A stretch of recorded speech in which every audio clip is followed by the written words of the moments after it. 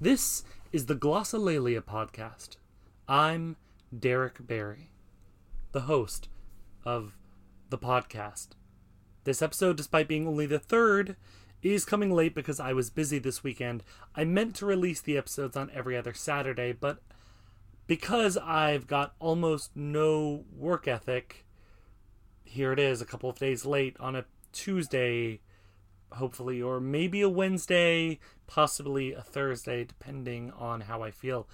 So I was really busy doing nothing this weekend. But to be fair, I was busy doing nothing in Florida. On Saturday, I drove with my brother and friend to the Everglades and we went hiking. We lasted 15 minutes before giving up because there were too many bugs in our mouths.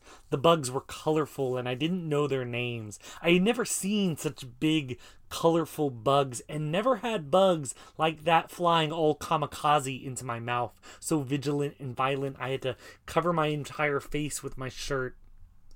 Sunday, I spent a boring day in the passenger seat of a car. Tried to listen to music, tried to listen to podcasts and audiobooks and our own incessant babble, but none of it worked. Because both the Everglades and a moving vehicle are terrible places to record a podcast, I waited until this week to write and record this. Besides, I'm trying to be daring and unexpected. I'm trying to take risks. I read this book called The Art of Daring by Carl Phillips, and part of that daring is to be utterly unproductive sometimes. Or maybe just productively bored. I'm not really sure how those ideas actually work together, but you know, here we are. So instead, I'm writing this podcast, and I didn't record it. Instead, this weekend, I just slagged off and played video games. In fact, if you're listening to this right now and you're hoping this podcast is going to be a productive experience, it's going to be something other than me rambling, I suggest going to play video games instead. In fact, go play Stardew Valley. Tend to your crops, grow some potatoes, or drive to Florida and look for some alligators in a swamp. Bored, I wander into new situations. I take risks and engage my weird imagination. And so now I feel creatively refreshed. So I get to record the podcast in a camper in my parents' backyard. If you hear sounds of children playing in a pool or a lawnmower, that might be why. I'm in a camper with no air conditioning. And I'm driven to speak into a microphone alone in a dark camper kitchen because I am bored. But being bored is totally underrated. In fact, the key to creativity is boredom. That's what I want to talk about today. And if you were going to stick around, if you're not going to take my advice and go play video games instead, I want to share a brief word from our sponsors. Today's episode is brought to you by Gary the Spider, who is in the corner of the camper kitchen and has asked me not to kill it. It's a whole relationship that we're building. We're building trust, me and Gary the Spider. He's going to kill all of the gross bugs, and I'm going to just let him chill in his cobweb in the corner. So say hello to Gary. Thanks, Gary, for sponsoring today's episode. A familiar scene often emerges whenever I sit down to write. I wake with this intention to write. Yes, today's the day. And I mull the story over in my head while I'm in the shower, eating breakfast. I'm already piecing together sentences. I plug my laptop into its charger, set it on the table. I open the Word document, getting ready. But first I make a coffee, right? We all have our rituals. So I go wash the French press and I rinse out the coagulated remains of yesterday's wet grains, scoop fresh coffee into the press. You smell it, so good. I wait for the water to boil. I pour the water. I allow the coffee to brew until the water transforms into this ink black creativity juice, that good stuff. And once all of these rituals are complete, I return to my laptop. And I backspace all of the random letters my cat has typed with his toes on the keyboard. I sit down with the blank page, and then I sit down to write, and I well, maybe there's like something wrong. Maybe I need more cream in my coffee. Or maybe I mixed too much and I need to make the coffee over again. If my coffee is perfect, I can probably write better. Or maybe I should have shaved. Should I have shaved? I could have done that in the shower. I go to clean the French press. I rinse out the used grounds. I get new grounds, right? And then I start looking in the sink, and someone should really clean the sink. I should really clean the sink. Maybe the counters too. And speaking of, when's the last time anyone cleaned under the coils on the stove? Is that crusted Alfredo sauce down there? Sometimes we sit down to write, and we try to find any excuse not to write. Right? We want to be productive, but the world is too loud and we're too busy. Of course, we will make time to write, but first we'll need to rush through the to-do list. We come home from work, do chores, and carve this small space during which we can create. But when that time comes, we can't. There's a block. We're still too inundated with the rambling anxieties of the day, what I've done with my morning or evening or while I was at work, and what I still need to do, what I need to do tomorrow, what emails I need to send, what submissions to which I need to respond, and every obligation still laid out in front of me, an endless list to do, right? It's exhausting, and it kind of makes me want to return to a simpler time. Let me tell you a story. When I was a kid, I spent summer days at a community pool adjacent to a small golf course. We would arrive at the pool just before lunch, armed with bags of chips and cans of Sprite, Ziploc bologna sandwiches, and we'd spend hours swimming, racing each other through the water, inventing games, the rules of which we never really agreed on, and they continuously changed. When we emerged from the water, muscle sore and wet wrinkled, we were often very bored. There was nothing to do there. We languished in our boredom, suffered in it.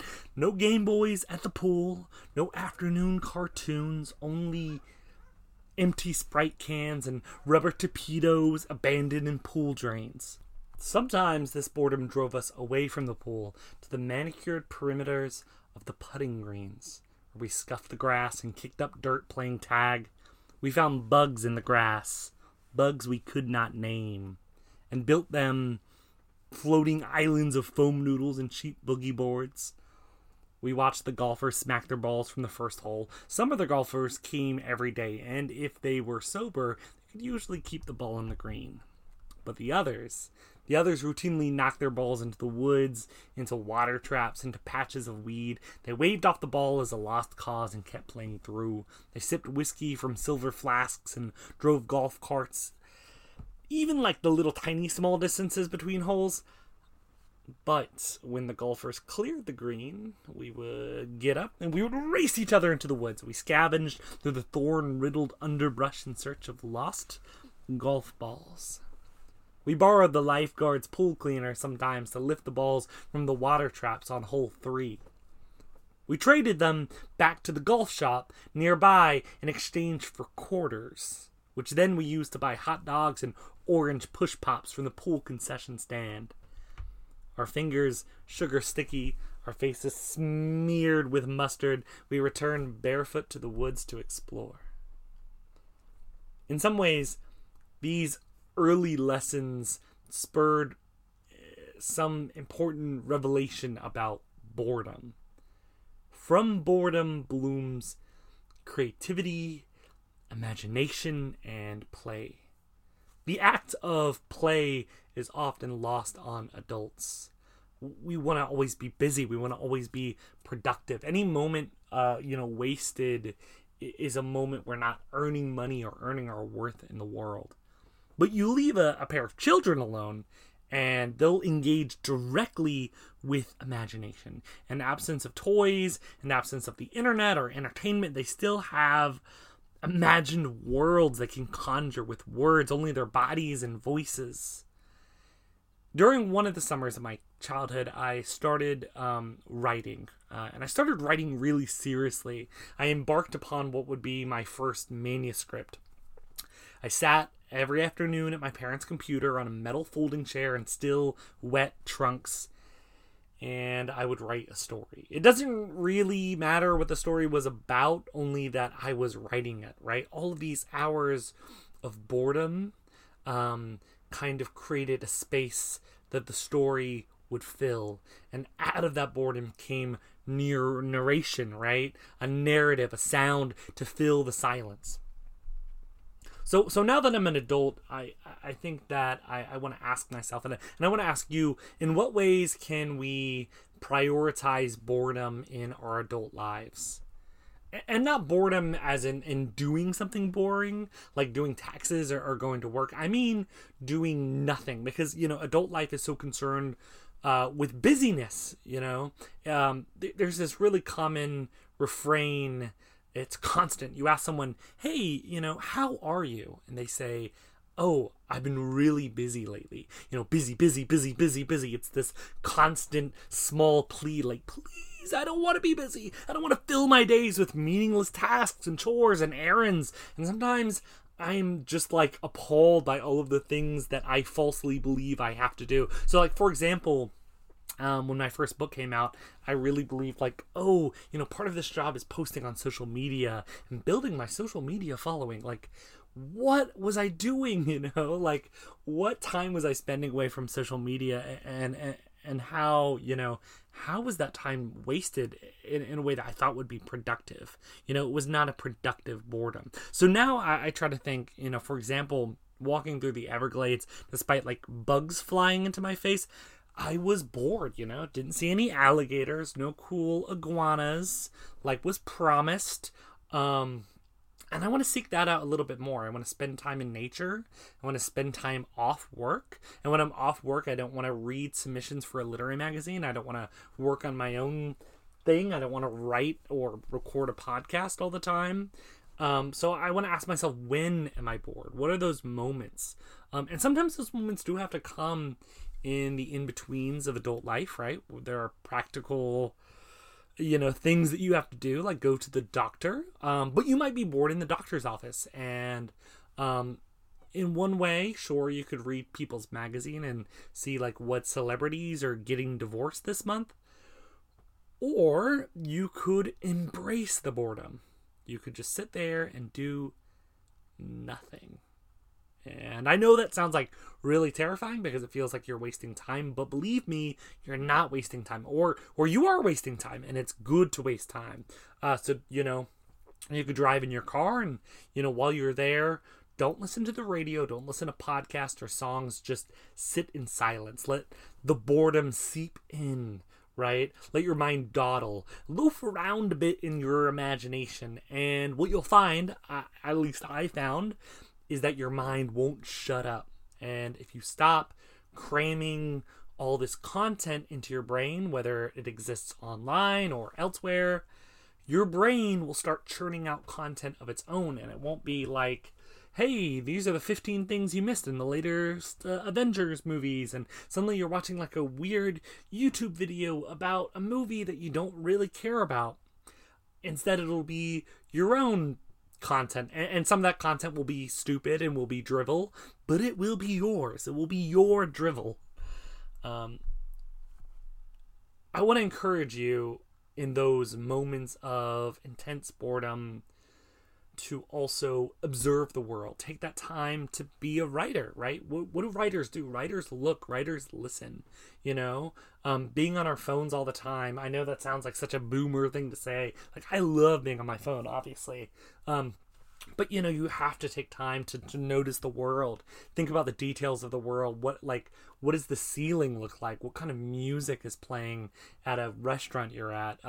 What are other people doing at different tables?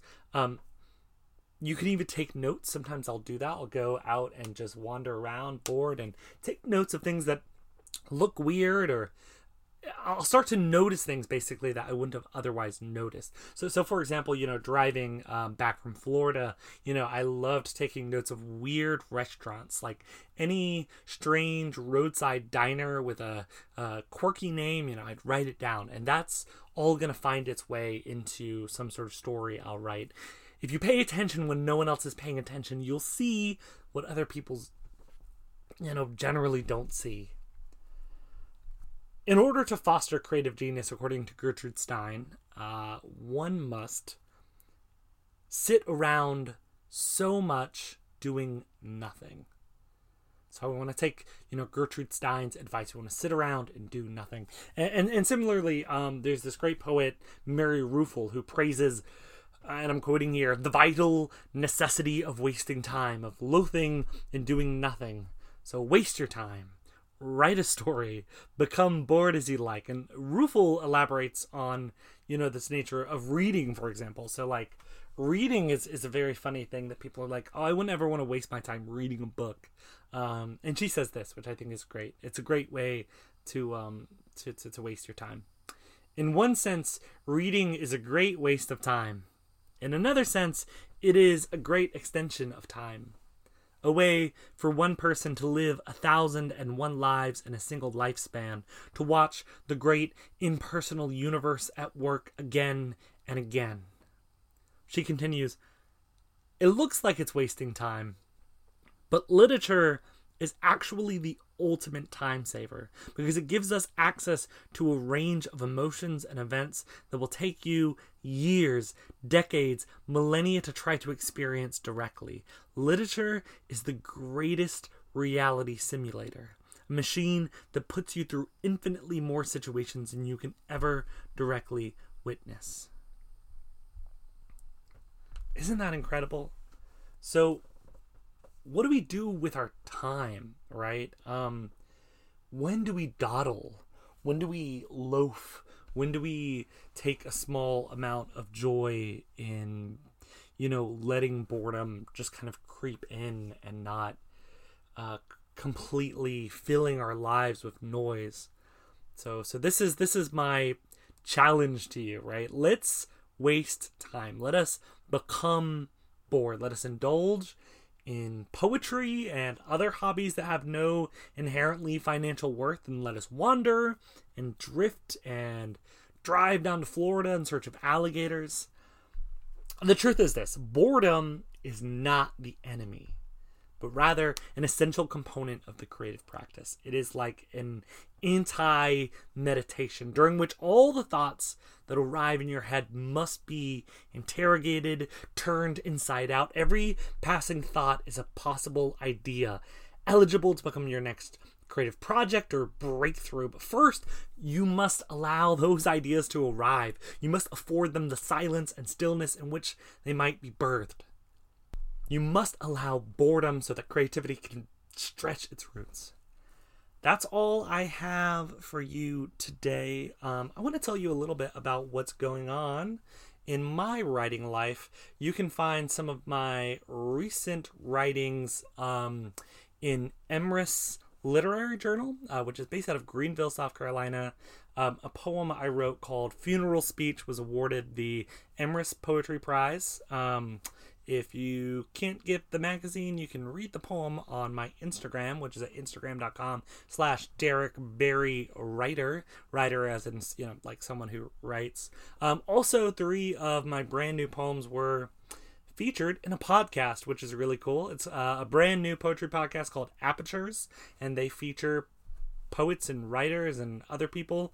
So they were very kind in providing space for 3 of my new poems.